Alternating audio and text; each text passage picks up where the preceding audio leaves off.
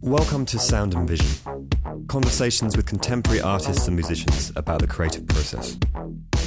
Here's the host of Sound and Vision, Brian Alfred. Sound and Vision is sponsored by Golden Artist Colors. Manufactured in upstate New York, an employee-owned company, Golden makes the best acrylics, oil paints, and watercolors that you can buy. You can find them in your local art store, or you can find them online at goldenpaints.com. Sound and Vision is supported by the New York Studio School, where drawing, painting, and sculpture are studied in depth, debated energetically, and created with passion. The school's full-time programs, a 2-year MFA, and a 3-year certificate prioritize experimental learning and perception. Beginning in fall 2021, the Studio School welcomes artists from around the world to join its inaugural virtual certificate program. Combining the studio-centric emphasis of the school's teaching methods with an individual real-time approach to online learning, this full-time program is designed for serious artists and dedicated aspiring artists who seek to cultivate the studio skills and methods that will prepare them for a lifetime of art making. The priority application deadline is April 30th, 2021. Apply online today at nyss.org.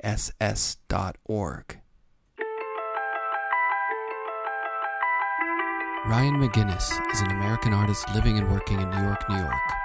He grew up in the surf and skate culture of Virginia Beach, and then he studied at Carnegie Mellon University in Pittsburgh as an Andrew Carnegie Scholar. During college, he interned at the Andy Warhol Museum as a curatorial assistant.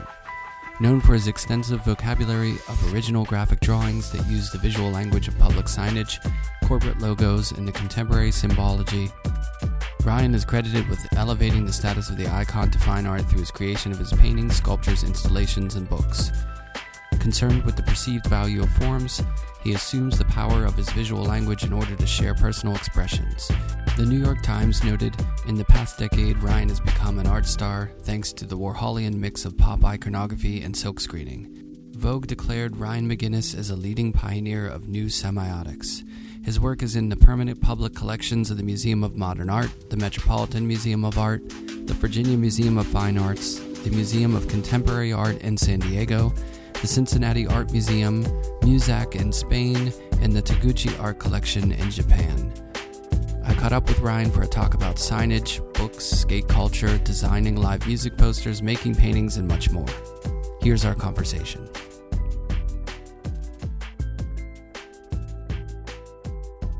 But yeah, when I got that package, I thought, oh, this makes total sense, because I imagine, and I'm excited to talk to you for many reasons, but one of them is definitely, I think we probably had a shared sort of like early moments in our life of being into skateboarding and stickers and ephemera and posters and music and all that, and just like seeing that sort of reified that I know that you're into that, the right. stuff of it. Right. I value the material world and making things. It's a broader scope. Yeah. Definitely.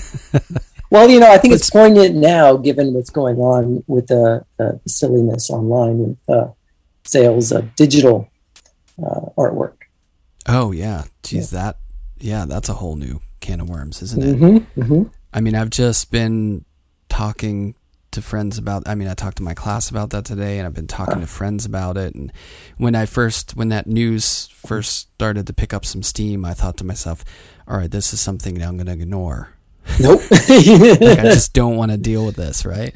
And because it's always like a sensationalized front door to the conversation. It's never like a slow build of like, oh, guess what's happening? It's always like, this happened, and everyone has an extreme reaction to it. And then like the dust settles, and it's like, okay, well, how does this work? Sort of thing. And so what do your students think? Some were scared. The fear of like the unknown but I think they all felt like it's super complicated, and they don't even know how to like enter into that. Because think about it, I don't know if you feel the same way, but when I was in school, the idea of the art market was like, what? Like I didn't even it didn't even make any sense. I didn't even approach it. I was just like, I just want to make paintings. And like, yeah, it'd be great one day to sell some and be able to afford to make more. That was it. That was my extent of like art market ambitions. You know what I mean? You just don't really get that much of it. Whereas now it's like crammed down your like you can't escape it really. Well, it's a popular spectator sport, right? Yeah, definitely. And you're right. Same with me. When I was in school, the idea of an art market wasn't even on my radar. I didn't even think about that at all. Yeah. And it was difficult enough to think about even being able to sell work, Right. And then beyond that, think about what that could possibly mean in terms of sustainability, which ultimately, just like you said, is really the goal. Just want to be able to continue making work. That's the baseline. But yeah, now you're right. It's in your face. It's crammed down, your throat, I guess. And you can't ignore it, right? And so you said some students are scared. What scares them? I don't know. Like well, it's just maybe it's in the same way that when I was in school and the idea of moving to New York was scary. Oh, right. Okay. Yeah. So you're right. The unknown. Yeah. It's bigger than your imagination, and sometimes that can be a little, maybe not scary, but daunting, or just like, how do I even enter this? Right. Right. And I was talking about the idea that this sort of phenomenon of the non-fungible or whatever it is. I mean, it's existed in the art world. There are pieces that are a piece of paper that it's not the piece. I was always blown away when my friend worked for private secondary dealers. Okay. And he temporarily, for some reason, had a Tom Friedman in his apartment. Okay. And it was going somewhere else. Anyways, long story short, it was like this stack of plastic cups that were painted different colors. It was like a gradient, and it was awesome. I was like, oh, that's so cool. That's a Tom Friedman. And he's like, yeah, actually, it's the paper is what the work is. This can be thrown out or whatever. You just do it as per the paper. And in that moment, I was like, what is that? Yeah, that's solar wet for yeah. Yeah, exactly. So that has existed, and now it's just you merge that with GIFs and the internet, and then it seems really kind of out, for a lot of people, I think.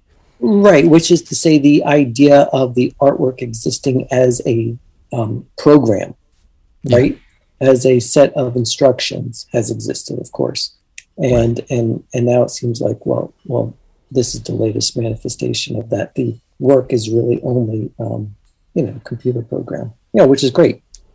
It's conceptual art. I mean, isn't that what money is? Like bills, are bills still backed? I don't know. Maybe they are. Are bills still backed by solid bricks of gold, or is it just a piece of paper? No. Yeah, we've been off the gold standard for a while. Right? They're backed by faith.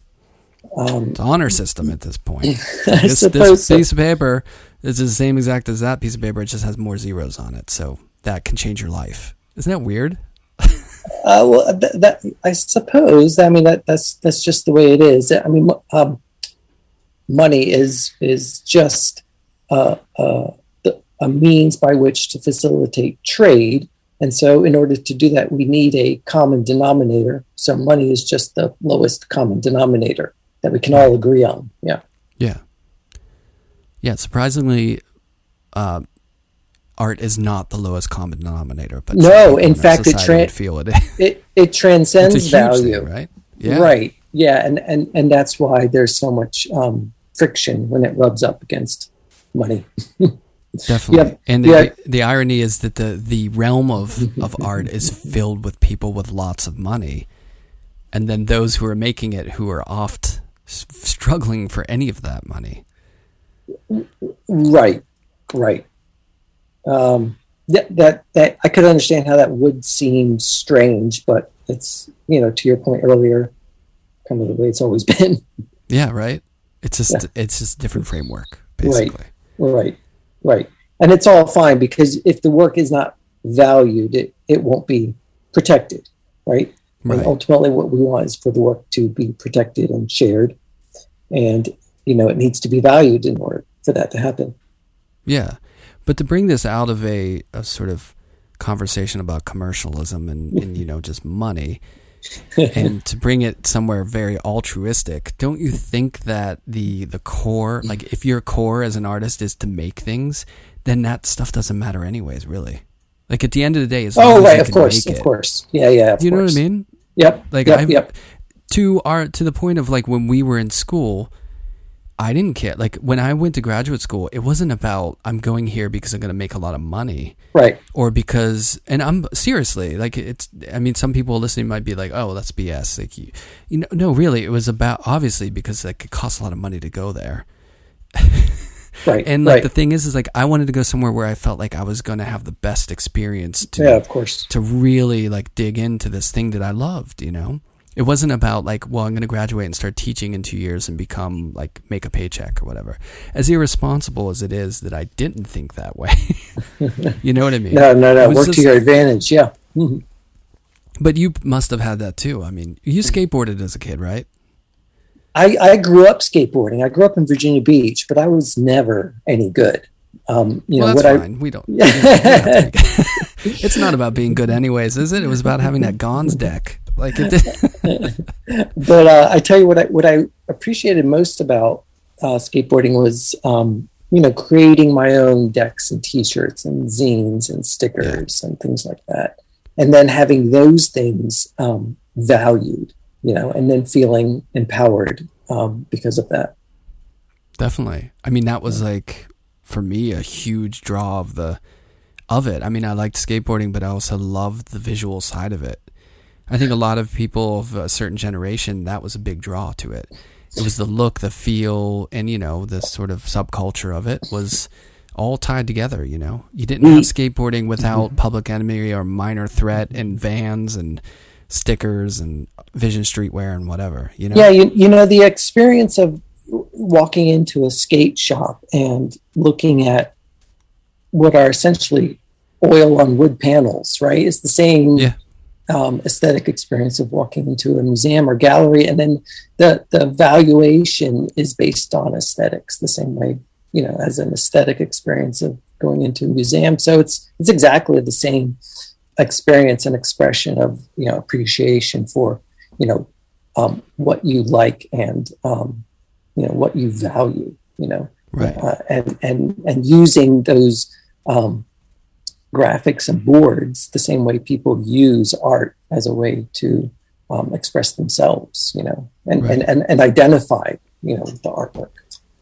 Yeah, definitely. Well, when you're young and you're into that stuff, I mean, you've been able to sort of work within the constructs of like design and sort of, fashion or clothing and books and paraphernalia, and also making paintings, and you've done all that different stuff.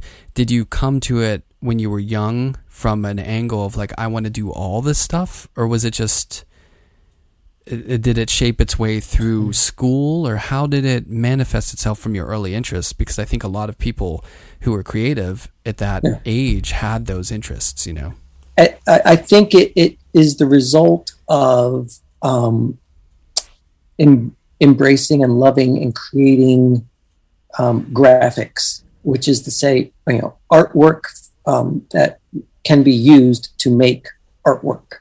So back to this idea of essentially making a program that can run on multiple operating systems, be it, painting or skateboard or T-shirt or, that the core of what I make is that program or that code, right? So, and that's what graphics are. They're not the end thing, but they're the means by which other things can be made, and so they are the computer program, so to speak. Right, but there are people who navigate those. I feel like we're jumping into the deep end of the pool right off the jump, but there are people who navigate those waters in different ways, different aesthetics. But it feels like you gravitated towards specifically graphics and design, like that aspect of it, right? Yes, but I don't know if I would describe it as gravitating toward that as much as I would describe it as acknowledging and maybe coming to terms with that's just who I am. That's what I like doing, and that's my identity. as opposed, so it's coming from within as opposed to me going to it, which sounds like a nuanced difference, but the difference is I have no choice. There's, and you have a choice. If you're going to something, you could go to something else. If you're just understanding who you are through a process of becoming self-actualized, then there is no choice. You are who you are, right? Right, definitely, yeah. And it's not something you're externally searching for. It's something that resonated within. Right, and you're just trying to get it out. But but we all, to an extent, are a product of our environment in one way, shape, or form. Sure. Growing up, like you said, you grew up in Virginia Beach. Yes. I mean, were your parents creative? Were you around a sort of like a creative making culture growing up? My mom was very creative. She was always making things, and our house was just full of crafts and workstations. There's always making going on, in a house and around. And my father was a computer systems analyst. So he was always making lists of things to do. He was writing programs and the scripts. And so, the combination, I think, of both of those has shaped, of course, my practice today and who I am. It seems like it couldn't be more one-to-one in a way. Right. They must have thought when you started doing that, like, oh yeah, that's a pretty good blend of the two of us. I suppose so. And that's, I think, also what led me to graphic design and study graphic design. Because there's a very, depending on what program you go through, it's a discipline. There's an underlying structure to it. There are real rules to be learned and real rules to be broken. And so that's what I appreciated about studying, graphic design, while also studying, studio art and painting. But growing up in Virginia Beach, I went through the public school system, and the art classes in public school system are those are the classes you take almost as a joke or an easy A. And so I didn't, right. Yeah. Or to fill a credit or something. And so I was fortunate enough to go to a school for gifted and talented kids, starting in elementary school for art. It was 1 day a week. And that's where I understood that, art could be a serious pursuit. And it was a serious pursuit. And it was a very difficult program. And, I can remember not being allowed to go to recess because I still had to finish, still life. And we were doing work at and studying art history on the college level and taking college tests. And it was very difficult. And so I never really took any art classes in regular school, and I didn't even take like AP art or anything like that. What I did was follow this other program, actually through high school. But then because of my involvement in, like skateboarding and making cassette covers and being in a band and flyers and things like that, I kind of understood that what I was doing and what I loved doing was, the graphics. And I understood that there was a whole world called graphic design. Right. And that's what I loved. That's what resonated with me. I was also really fortunate to have this job, an after school job, working for the Navy. Virginia Beach has, I think, 5 Navy bases.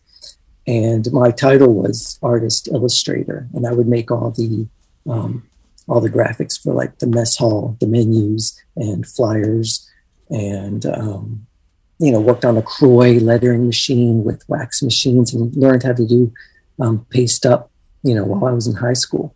And I loved How'd you get that gig? That was through a girlfriend's mother, worked on the Navy base in this department, and knew that I, liked art, and asked if I'd like an after school job, which would enable her to keep an eye on me, of course. Right. Because I was dating her daughter. But that's how I got the job, Yeah. And I was so psyched. That was very formative. Yeah, well, it's an early age to sort of see that creative juices result in, a paycheck or like right, something yeah, that there's people that too. value. Yeah, I mean, I telemarketed and painted houses. It's awful. And did some roofing, like just jobs that I was like, but were educational to me because I knew I don't want to do that when I grow of course. Yeah. Like I don't want to work for a moving company. It's not the best gig. So that gives you some inspiration too. Right. But yeah, so when you were going to go off to school after high school, was the path forged then by the preparations that you were doing when you were younger? Did you know the route you were going? I suppose so.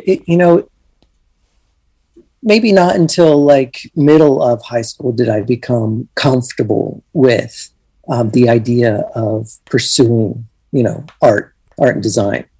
Yeah. Because I think up until that point, I did really well in school and was academically inclined and had that kind of parallel path developing at the same time as maybe an artistic one. And so you kind of give up whatever path that would put you on, if you decide, not to go in that direction, so to speak. So I don't think it was until like what that would put you at like sophomore year in high school until I thought about long-term pursuits in art and design. Well, how did the path of music start and go, and was that a draw as well? Well, I had a really good friend. We started a band in junior high school, and he was the musician. I'm not musically inclined at all. Like I said, I enjoyed making like the cassette covers and the posters, and interested in the in the propaganda side, of building a brand, right, or even like building the presence. Like we would put up spoof concert posters, around town, and we would get on the radio, and so I was interested in like what that side of it kind of interested me, So anyway, the real point is I know nothing about music, and it wasn't ever a real option, pursuing music. It's something that you did with friends. Yeah, exactly. Like everyone has, garage band growing up. Right. Yeah, I felt like if I'm not mistaken, I felt like I've gone to see punk shows in Virginia Beach. Would there have been a club or a place near the beach? Probably something called the Boathouse. Maybe that was it. That was a venue. Deep in the recesses of memory, but I remember being at Virginia Beach and seeing a show and being like, wow, this is not expecting it there. Right.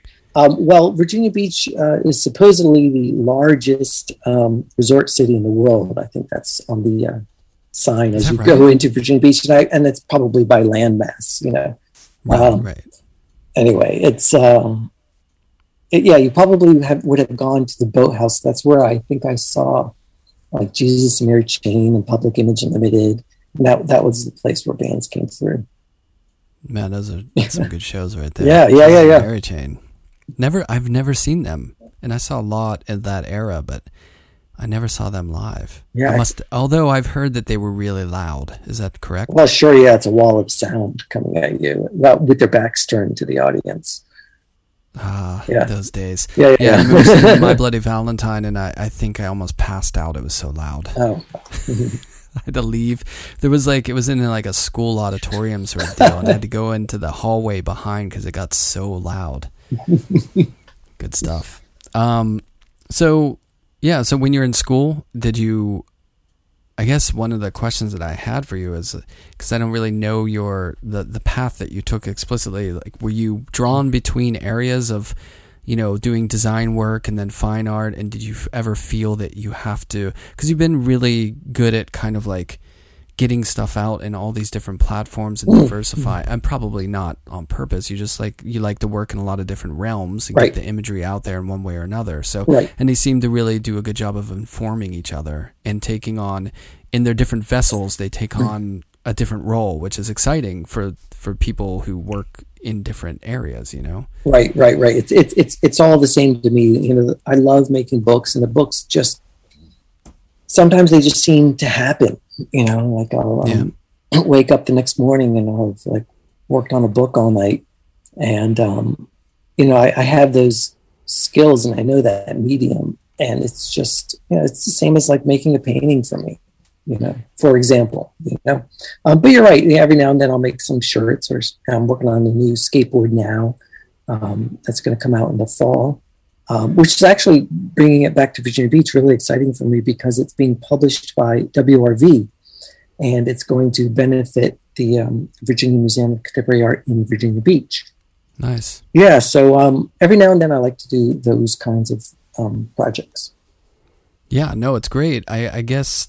And thinking about, maybe not so much today because things are a little more open, but back in, a couple decades ago, like there was a little more of like a hierarchical positioning. And, if you felt like you were really comfortable, not you, but an artist is really comfortable working in between different genres and stuff, there was a lot of times a pressure that like, you got to pick something here, or, this isn't high art. This is like, those antiquated ideas of, but I'm sure that must have entered your creative process in your formative years, or you might have had some sort of like, but it seems like you were able to navigate well those waters, and you had opportunities, which I'm sure were, confidence building and made you feel like, oh, I can do this and do that at the same time. And one isn't necessarily better than the other, or there's not pressure to just put all your eggs in one basket. Well, I did a lot of design work when I first moved to New York. That's how I survived. I hustled my portfolios around town. The deal was you would go to different design firms or record labels and drop off on a Thursday and pick up on a Monday. Maybe someone had reviewed your portfolio and left a note in it saying we'll be in touch or whatever. And so that was the game that I was playing to stay alive when I first moved to New York, while still, painting and being in group shows and things like that. So they were always very separate pursuits. I mean, the industries are completely different. One's primarily a service industry and one's more commodities based, of course. So the industries are very separate, and I've always kind of separated it. But to your point, the kind of worlds for me did not merge together until about 99 or 2000. And I moved to New York in 1994. And you're absolutely right. I think there was a time or moment when I decided to kind of embrace what I was doing aesthetically on the design side. And I love making icons and symbols and drawing making very technical drawings that are kind of based on an underlying geometry, right? And that's what I studied. I love that. That's how I draw, going through a sketch process to get to those different solutions. But I wasn't really employing that aesthetic in my paintings until about 2000. What was the work before that like? It looked like I was really interested when I was studying in school in taking images from the public domain, like clip art images, and painting those as a way to give them authorship, and as a way to play the game of taking from low and recontextualizing in the high. I was fascinated with public domain clip art, line art images in particular, since working at the Navy base in high school. And I would use those kinds of images, and we would have subscriptions to these clip art volumes that would come in, and they would come in one-sided black and white sheet that you would put on the photocopier and enlarge and use. And I was just fascinated by this idea that I didn't have to draw a picture. I could just look through the binder labeled glasses and then find a drawing of the glass instead of drawing. It was surreal to me. It was just, I didn't really get that whole idea. But then as I began to understand it a little bit more, I wanted to use those in my paintings. And so those were my paintings. I was using clip art images and recontextualizing clip art. And like I said, it was my way to give these otherwise anonymous, objects or drawings, authorship. Yeah. And so all my paintings up to around that point were, of clip art images, with those concepts, in mind about why I was doing that. And then, like I said, the work kind of shifted to becoming, more uniquely mine, because I was painting the icons and symbols that I was drawing myself. Right. So you're using that kind of iconography, but your spin on it. Oh yeah. Using that aesthetic, I would say, of the kind of universal symbol, right, that kind of comes out of, internationalism or an international style, I should say, and has roots in Bauhaus, for instance. Right.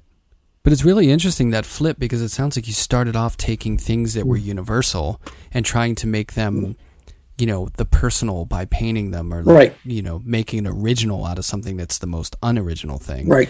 And then you flip that and you're making, you're taking things that are very unoriginal in a way, but doing an original version of those. Right. Or taking, I mean? Yeah, exactly. But the interesting thing too is, for younger people, like back then, like clip art, like it wasn't just Google. You couldn't just find that stuff easily, right? No. I remember when I first moved to the city in the late 90s and I needed, source imagery for certain things that I was doing, I'd have to go up by Bryant Park to that image library. Oh yeah, of course. Yeah. You could go up and you could do black and white photocopies from they just had like paper folders with just alphabetical of things. And you could borrow those. If you wanted a picture of a copying machine, you would have to go and under C, find a copy machine, then go make a photocopy of that picture. Right. And that was your source image. Right. It's wild to think, right? Or you could borrow those clippings too, and you'd have to return them, and they give you a special folder. Oh my gosh, I would never have faith to be able to do that. I think maybe that's why I used a copy machine. I'm worried that I would lose it.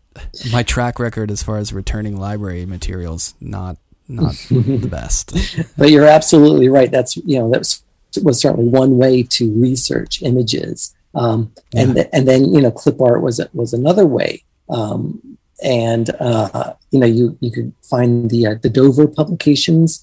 Those were the saddle stitch thin volumes based on different subjects. So it would be like women's heads or kitchen utensils or something like that.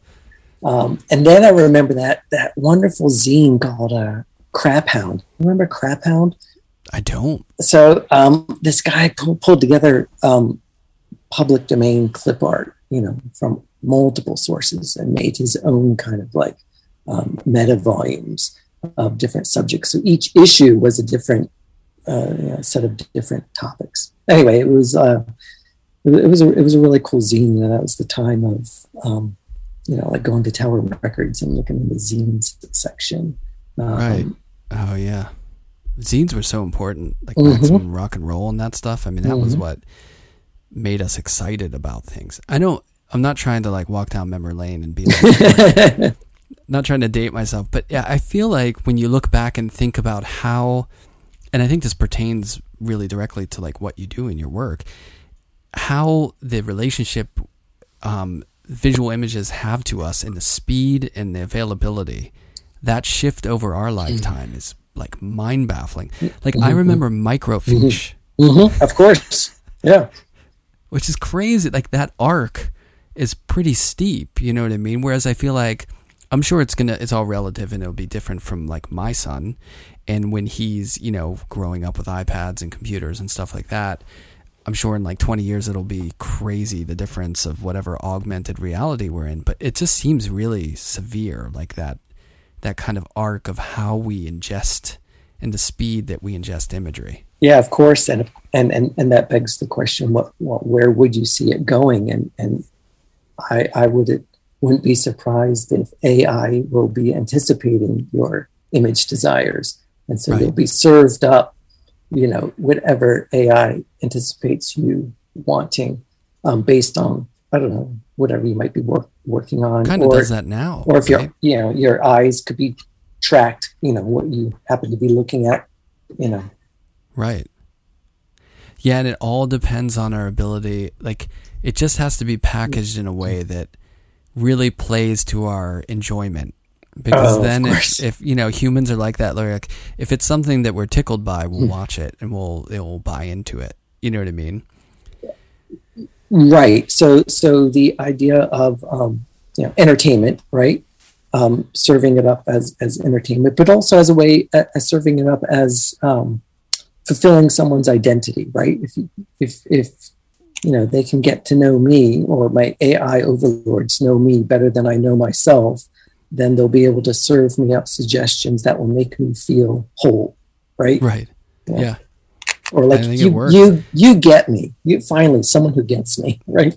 Right. Like sometimes on my Spotify suggested listening records, I'll see a cover and I'll be like, that's not no.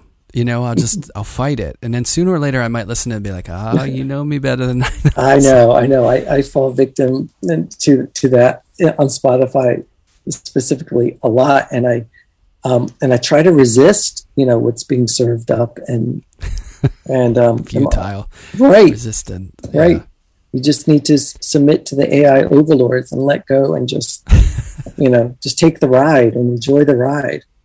It's either that or you like what you like, you know what I mean? And that could be very diverse, but you're still going to like it. Right. So, whether if you start getting into, I don't know, like, let's say you're really into the didgeridoo all of a sudden, and you're listening to records with that in it. I mean, they're going to pop up and you might take a listen to it. Right. It's just, I don't know. It's human nature, I guess. I think we're a lot more predictable than maybe of course. Imagine. We like to think we are, yeah. Yes, but all unique as a snowflake. So whenever you started working in design, like that was your first sort of, that's what you were doing, and you were kind of like making a living doing that. Was that taking a lot of your time? Were you feeling the pull was there a struggle at all between, balancing all the different creative things that you wanted to do, and how quickly were you able to like jump into, because you've done a lot of different stuff for a lot of different people in a lot of different venues and couldn't even go over all of it. So. Yeah, I suppose so. I mean, what I learned early on upon moving to New York is that I didn't want to take a job, and I was always freelance. So I've never had, I've never been an employee. I've never had a full-time job because I wanted to manage that and have that kind of flexibility, just like you were saying, to balance between, work that I could earn from versus work that I could learn from, right? And as soon as I could, after about 2 years of being in New York, I got a separate studio, and I knew that was also important, to have a separate space. And this was like 200 square feet. It was like a broom closet on Broadway, right south of Prince Street. In fact, most of the tenants were galleries. That's where a lot of the galleries were then, of course. Definitely. And so I had a little separate broom closet. That was my studio that I would go to every day. And so, carving out a space to make your work, I think, is really important, physically, literally, space. Now, have those spaces these days converged a bit, or do you work between spaces? I mean, I found myself, especially since pandemic, but I sort of enjoy being a little more, migrant when it comes to like, I can work, I work in Pennsylvania in my office there in the studio, and then working here and then at home at the studio, and sometimes with family, I'll set up studio space with wherever I'm visiting family. And I kind of like the recalibrating, and I think the computer too enables you, if you work at all digitally, there's kind of an extension there that's much easier than like, 5 different full-on analog studios. Right. Of course. Yeah. So I've got that same kind of flexibility, and I always set up shop or a little work area wherever I am. Now, do you prescribe to the notion that some of us feel that with the ability to work anywhere at any given time, that you're kind of always on the clock and you have that endless running on the hamster wheel of never slowing down because you can just keep doing stuff and working at any given moment? Well, for me, working and doing stuff at any given moment is living, right? So it's when I'm not doing that I'm suffering. And so for me, it just means a more enriched life, No, I agree, but do you have the moments of when you need to like take the break and do the vacation or get away from it all and like recalibrate your yeah whole No, not at all. Yeah, I mean being in the studio is a vacation for me. It's when I have to go home and tuck my girls in at night. That's work. That's hard work. Right. It is. Yeah, no one talks about that, right? Well, I guess people do. I guess. But to tell you a secret, no one's listening, but I feel the same way. Like I could be, and don't tell my family this, I could be perfectly happy just never. I mean, I love traveling and I love doing other things, but part of my being is perfectly happy just would be going to the studio every single day. Yeah, of course. Yeah. And working. But that's insensitive and very selfish. No, not at all. You're in the service of the work. It's you are committed to the work, and you are a diligent messenger of the work. Wherever you think it may be coming from. Totally. I don't think it's selfish at all. I do feel though that like since having a family and having my kid, it's made me see things different. Like I've gotten outside of my own infinity loop of course, caring I know about the things I'm doing, and it gives you a whole different perspective on things, which is kind of a nice.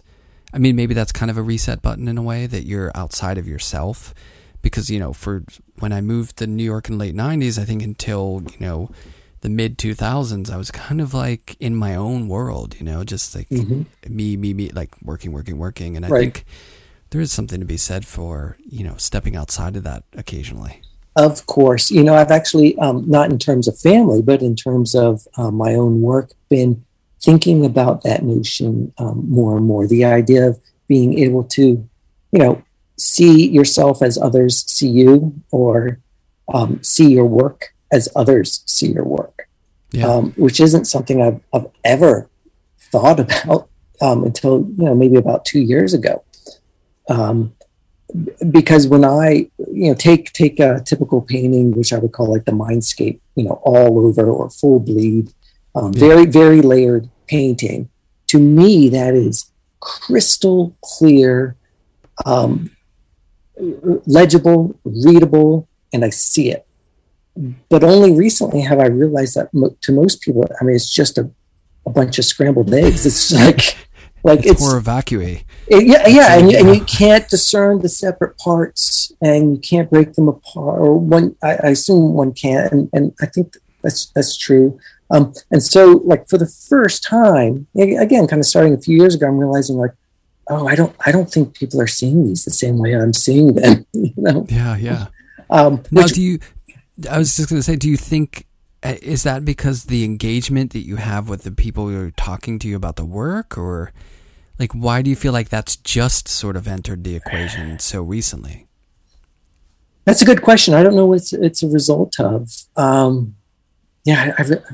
really don't know, because there hasn't been like one specific instance or conversation or something like that. But like a literal light bulb just appeared. And, when you're talking to someone about the work, it's something gradual, but and maybe I'd like see my work in reproduction or reproduce small on a screen and just like, oh wait, is that what it looks like? And it's a bit baffling, because to me, the visions are just so clear. I just can't imagine anyone not seeing what I see, Right. But of course they don't. Right. Yeah. No, I think it's like when you hear your own voice or you see yourself on film, like seeing yourself on film, unless you're really comfortable with yourself, is always a bit off. You're like, wait a minute, that's what I You know what I mean? It's never like you have a perception of yourself in your work and everything, and then there's how it's perceived from the outside. It's always, but I think that's part of the reason we love to do what we do, is that you sort of, it brokers a kind of like conversation between our perception of the world, and other people see it in different ways. Because if everyone saw your work the way you see it, not you, but the proverbial you, it would be a pretty boring conversation. Right. Of course. But this line of contemplation has also made me think more about an audience. I've never thought about an audience when making my work, and I've never thought about how the work is being seen or communicated, or how I'm communicating, or how people are seeing it. So now I'm starting to kind of play with that idea, or recognize at least that idea, that I know that you know that I know what you're seeing, Yeah. And that, for me, that brings up a lot of issues I'm trying to tackle now with like these new drawings that I'm working on about fact and fiction and theatrics and drama in the work, because all of those are concepts from, the entertainment industry. And that, that's an industry that you value work based on how it's received. Right. Right. And that's never been my take on art at all. But I'm starting to think about it more and more. Yeah. It's a pretty exciting door to kick open, from at a certain point too. It's like, because you've been working for quite a while. Oh, sure. And these so-called breakthroughs happen, maybe every 8 to 10 years. Yeah, the cycle. Yeah. God, what else is it? I feel like 8 to 10 years is another cycle of some sort, isn't it?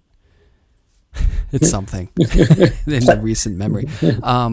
So here's a question. What, if you were to align, this is impossible and you're probably getting annoyed by this, but if you were to align your work with a certain kind of music, what do you think your work sounds like? Like what kind of music? Well, I make so many different bodies of work. Well, maybe not so many, but a range of works that I think could be paired or matched with different kinds of music. So let's take the more technical drawings, or the geometric drawings, or the hard edge, kind of vector drawings. Those would seem to be paired with something maybe more electronic, right? Like Autechre. I don't even know what Autechre is.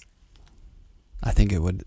We'll have to listen. Okay. But yeah, no. It's kind of like I'm trying to think of like Aphex Twin, but not more classical versions, but the little more of the more austere electronic. Aphex Twin's a good example, I think, because he's really diverse too. He'll have stuff that's like very minimal and electronic, then he'll have piano stuff, and then he'll do like drum and bass on acid kind of stuff. You know what I mean? Like, he's pretty varied in like the kind of stuff that he's doing.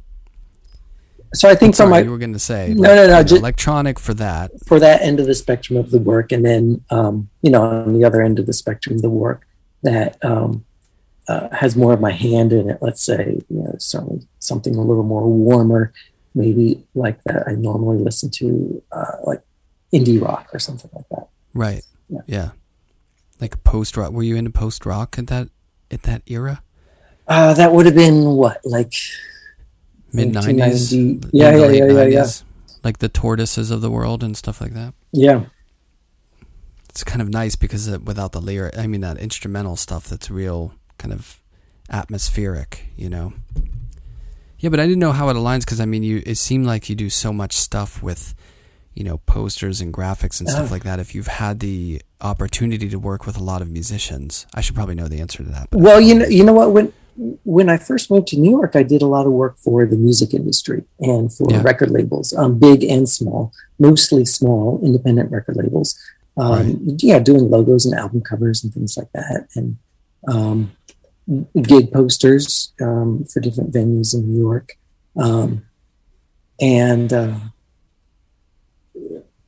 so I don't know if there's necessarily a match between the music that I'm listening to and the I don't know, the work I was doing.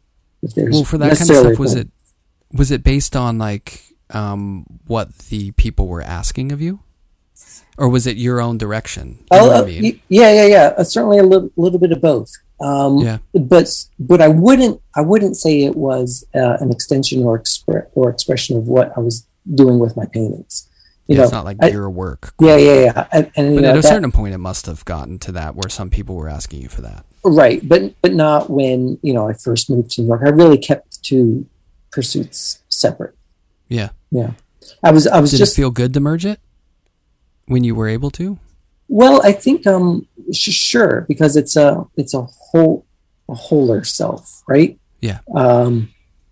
Yeah, of course. I can remember around that time, friends coming over to my studio for studio visits, as artist friends do, and them really responding to all of the graphics and design work that I had up alongside my paintings, because I was doing it all in some space.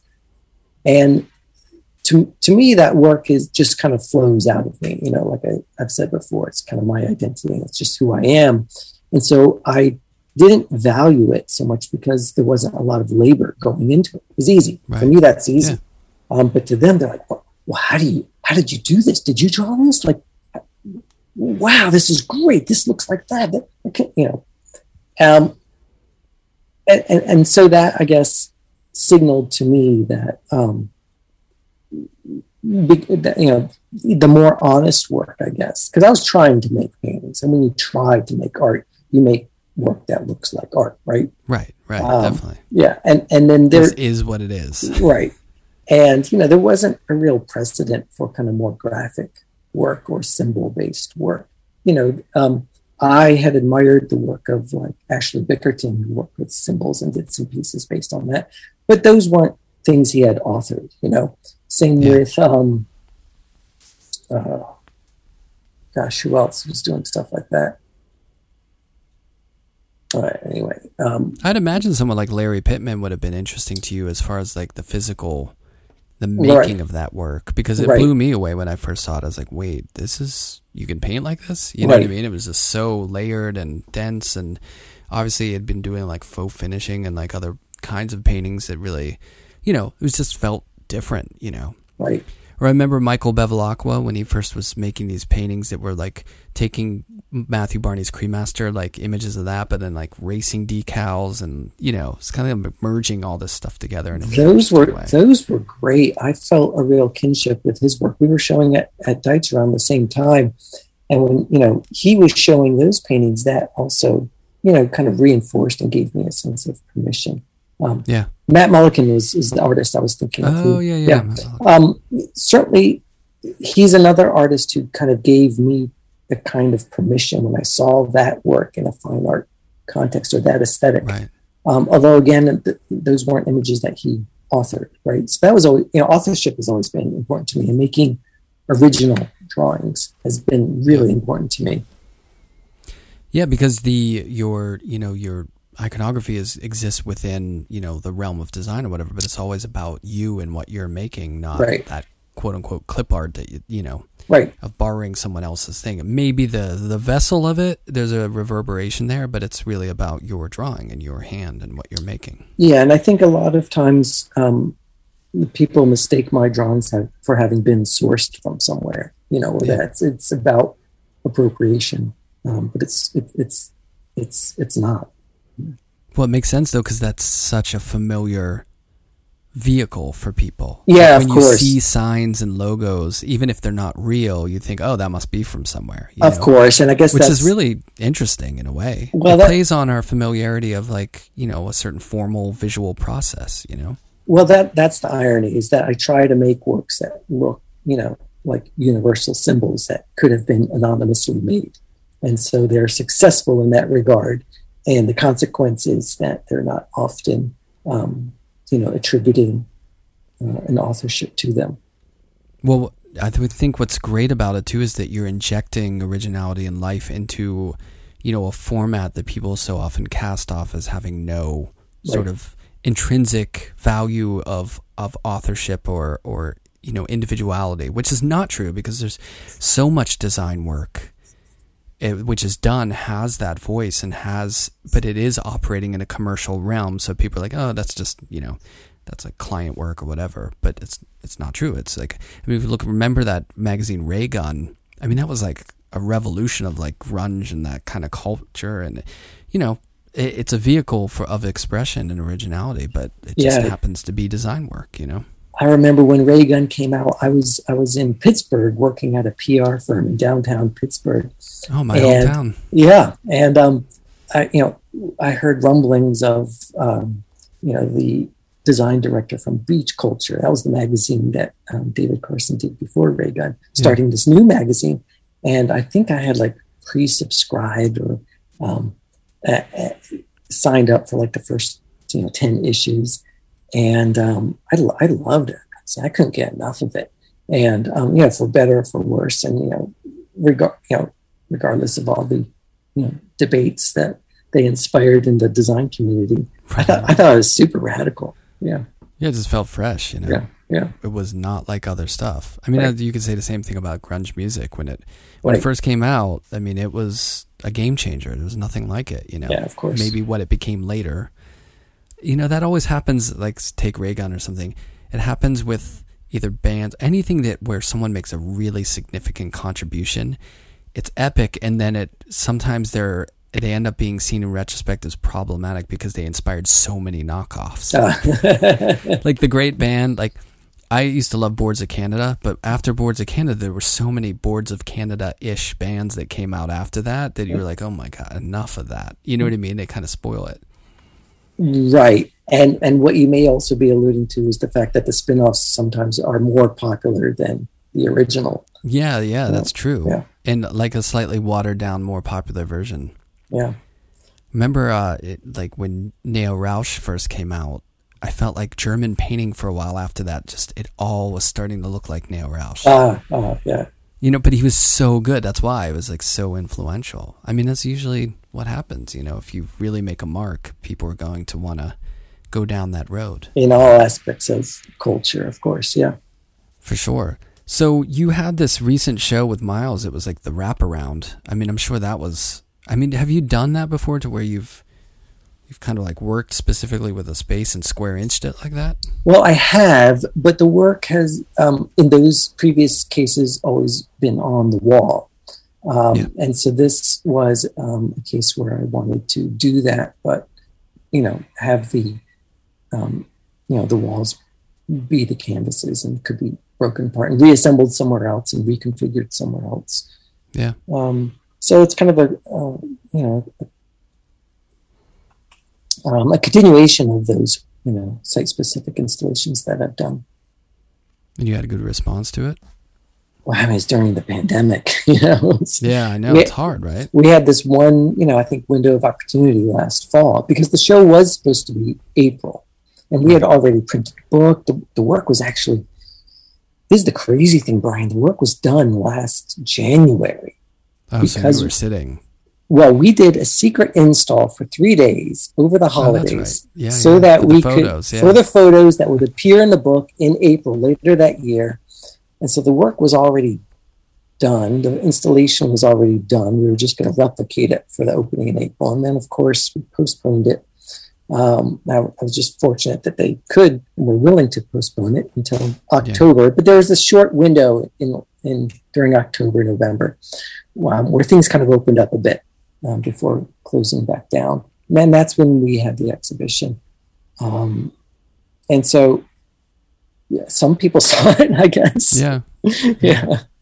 Well, it's better than, so like you said, some people had shows up right when things went down, which is rough because you work a long time on this stuff, and what can you do? Everyone was in the same boat, so to speak. So, but yeah, I mean, you had like an amazing images out of it too. And then the book that is it done properly? Like it's done, right? Is it released yet?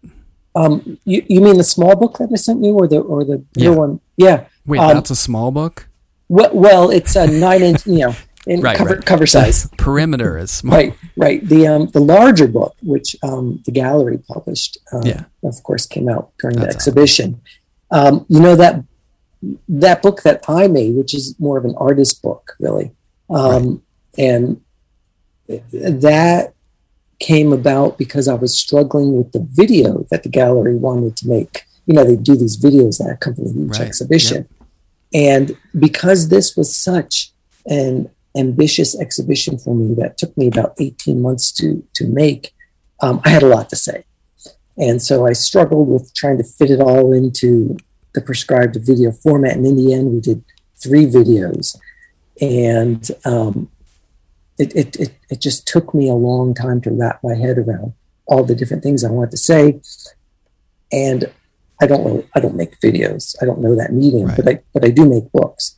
And so the book is the result of struggling through with all the different things I wanted to say in those videos.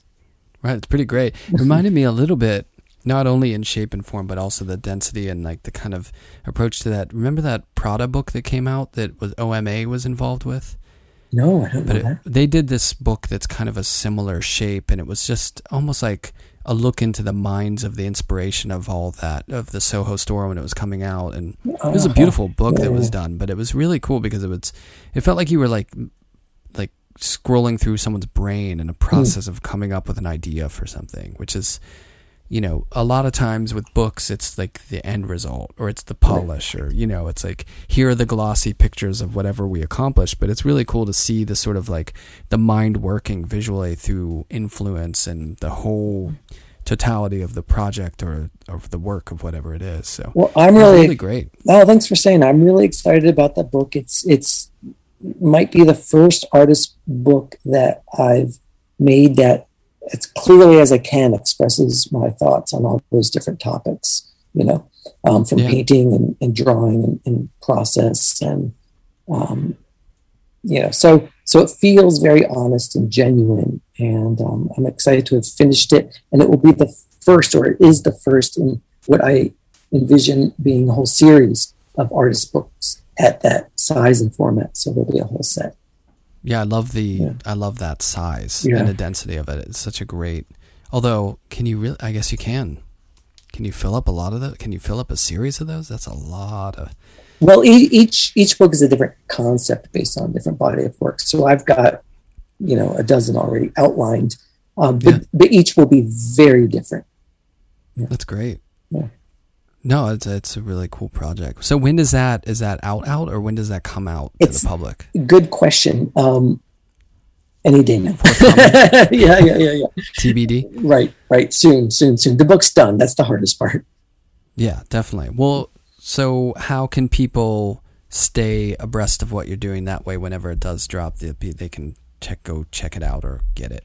Oh yeah, I mean, I update website, my webs, both of those. I update. Yeah. Cool. And then do you have anything on the ledger as far as like paintings and like show, like gallery stuff right now? Or are you just...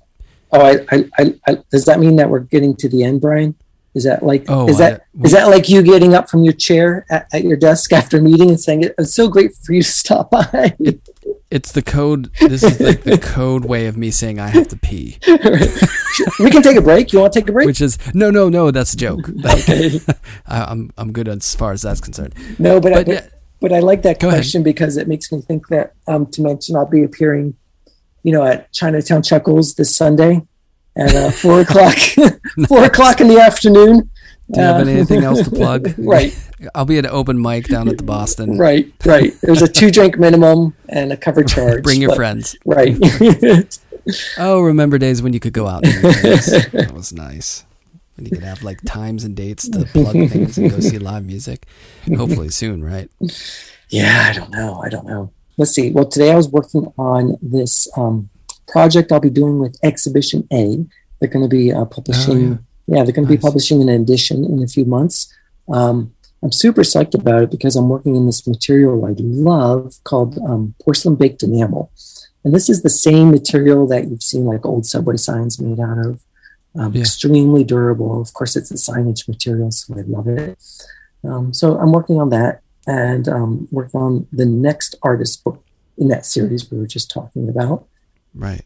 Like I said, I'm finishing up that. It will be not only a skateboard with WRV in Virginia Beach, but also a T-shirt, and then we're going to do 3 unique surfboards. And like I said, those are all going to benefit the Virginia Museum of Contemporary Art.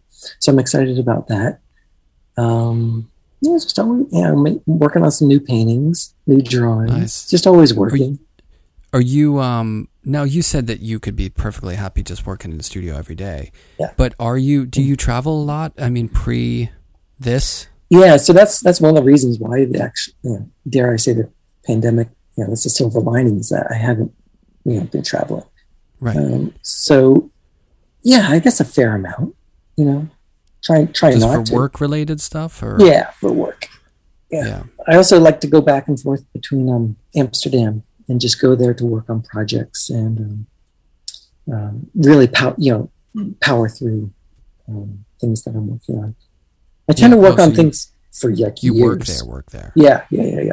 Oh, that's great. Yeah. Do you have a place that you? Yeah, we have a place on Keizersgracht. It's in the center of Amsterdam, and I love that city so much.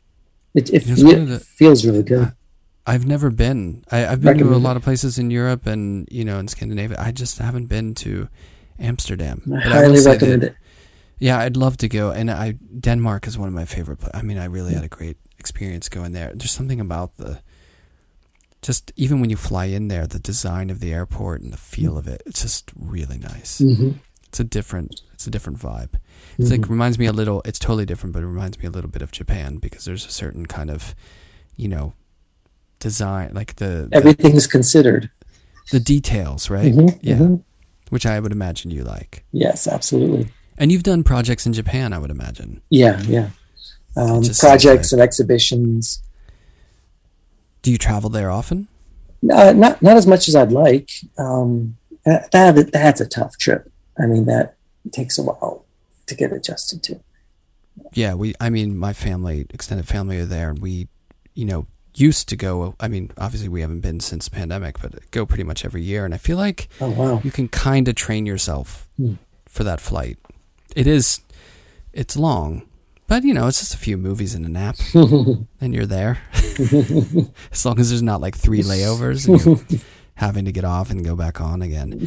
But yeah, I'm looking, I'm supposed to have a show there this either fall or winter. I mean, dates are a little suspect because, with everything that's going on, but I'm really hoping that we can all travel over there. Oh, that would be exciting. Yeah, I mean, we'll see. I mean, who knows how things will shape up, but optimistic that, being fully vaccinated and, hopefully things get better as far as that's concerned because, like you, I'm perfectly happy being at home, but there is something nice about traveling too. Mm-hmm. Stepping away for a minute. And plus, I think it's inspirational as far as like your what you see. Of course. All the things that are visually, like the Rolodex of travel is really compelling. Last question. What have you been listening to in the studio lately? Are you a podcast or a music guy, or like what are you up to as far as, the sound in the studio or silence? Well, both. And I'm looking up because earlier when you were talking about music, I brought up my Spotify account. So oh, nice. I have a lot of playlists. I make a lot of playlists. Of course you do. We're the mixtape generation, right? Exactly. So I will make different playlists according to different activities in the studio. So there are songs for painting, songs for drawing, songs for varnishing, songs for cleaning, songs for studio visits, songs for photo shoots, songs to impress art handlers. Yeah, there's a whole range. That's a good one. Yeah. There's got to be a lot of AC/DC on the art handler one. Well, there are the B-sides of, I'm joking. Art handlers, don't get upset. I know some people right now are already hitting the email on the hate mail of like, what's wrong with AC/DC? I love some AC. Can you do me a favor? Can we do this podcast playlist that we could combine efforts on maybe?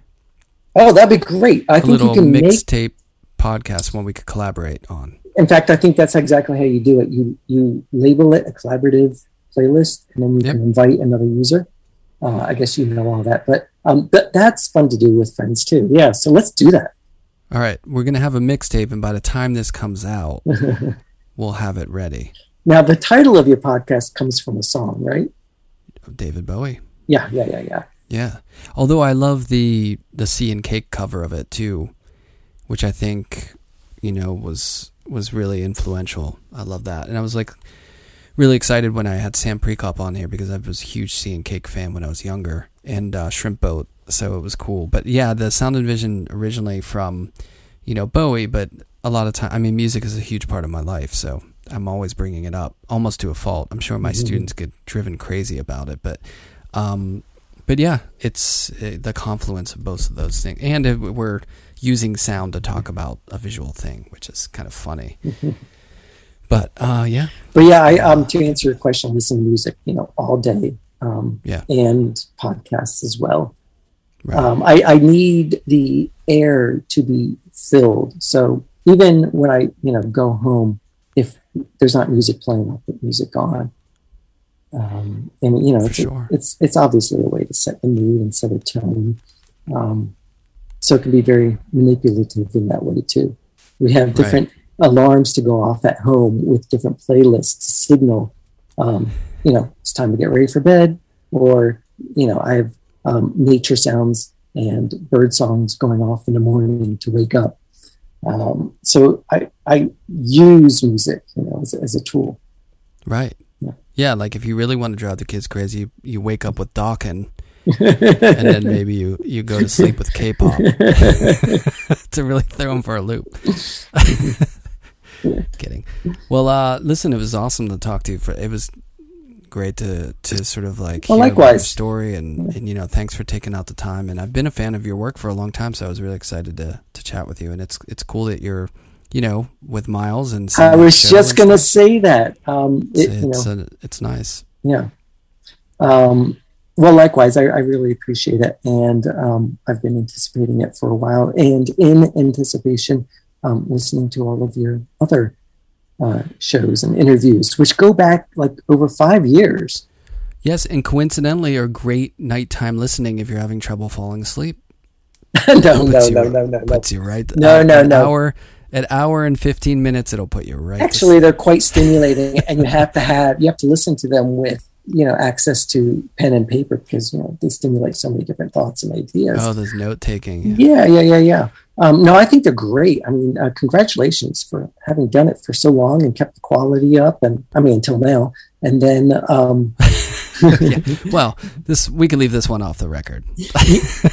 But I'm particularly inspired and impressed because there was a time about 18 months ago where I seriously thought about starting a podcast, and ultimately it was going to be called Studio Visit. And here's the pitch. It's, car talk for artists, and it's going to be artist to artist. Shop talk. Yeah, exactly. Ultimately, I decided not to do it because I realized that I was looking forward to transcribing the interviews and putting them in a book, because I love making books. And I was going to use the podcast just as a vehicle for gathering that information. So I'm glad I realized that, in addition to the fact that it's not my medium and I have to go through a huge learning curve. And, it's funny, it's not easy. It's not, but I think once I got into the rhythm of it, it became almost like a necessity. You know what I mean? Like having these conversations have been so insightful, and I don't know, it's like an hour and a half, 2 hours every week where I can just turn off the world. Nice. And like connect, and think about this stuff. And it's been really great. We do these things. You do a lot of them too. You do these things that are outside of quote unquote, like the main thing that you're doing. Mm-hmm. And it ends up being one of the most significant things I've done in my life. You know what I mean? And insightful. And I learn more through this than, I do through a lot of other things. So it's, but I don't think it's as fragmented as you might make it out to be. It's it really is. It informs your paintings and your thoughts, and you're making a contribution to culture that might seem separate from your paintings, but it's all the same. It is. It's just funny when sometimes people will say like, "Oh, you make art too?" Because you always think the first thing you're doing, you know what I mean, that people just know that sort of thing, and they're like, "Oh, you make art too?" It's kind of funny. But yeah, it's been really great. It is a lot. Has anybody interviewed you on your podcast? Not on the well, sometimes people will send me a message and say like, well, it would be great to hear you on. And I've done a couple of other people's podcasts. But I feel like I do talk, and once in a blue moon, someone will send me a message and be like, too much host. Let the artist talk. And but I do feel like I do talk about my own thing too in an organic way where we're just, I mean, this is basically just, if I'm hanging out in the studio with someone, this is what we talk about anyway. Right. It's just probably more in depth, and in a concentrated time frame. But yeah, I think over the course of time, I've probably talked about myself a little too much.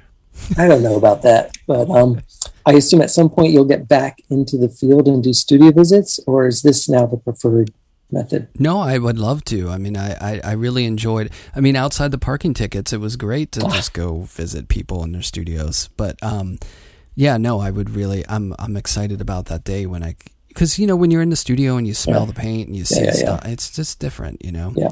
But yeah, definitely things have changed. But the one beauty of all this is I've been able to speak with people from all over the world that maybe I would have put on the back burner because I was so often engaged with being like person to person, and that was the precedent. So, it's really opened things up, I think, in a good way. So maybe it will be some combination. Yeah. I think we just adapt. Like everyone adapts to a situation. We're kind of good at that, humans.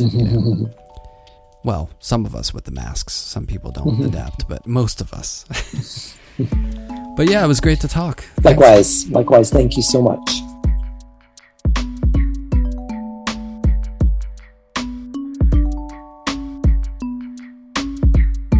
Sound and Vision is recorded, edited, and produced by myself, Brian Alfred. You can check out more about the podcast at soundandvisionpodcast.com. You can check out more images on Instagram at Sound and Vision Podcast. Many thanks to Ryan for sitting down to talk with me. You can check out his work at Miles McHenry Gallery, and he has that new book coming out, so make sure you check up on that. His Instagram is at McGinness Works, and you can check out his website at ryanmcginnis.com. Many thanks to Lullotone for the intro-outro music, and Michael Lovett of Nazca Lines for the introduction. Check him out also in Metronomy. They have some dates lined up in the summer, I believe, coming soon. They're going to be playing some live shows, so it's good to see musicians hitting the road and playing live music again in the near future. Also, please go to iTunes if you can and leave a rating and review. It helps the podcast. It helps spread the word about it. And if you could share it with anyone you think might also want to listen to these artist stories. Some news coming up. I have a group show up currently in Tokyo at Maho Kubota Gallery, and I was just featured in the Art Fair Tokyo. I will have a solo show coming up in the fall at Maho Kubota Gallery in Tokyo, and also I have a spring show lined up for New York City with Miles McHenry Gallery. I've got a couple other cool projects that are coming out soon that I will let you know about. And again, many thanks for listening, and we got some really great episodes coming up in the very near future, so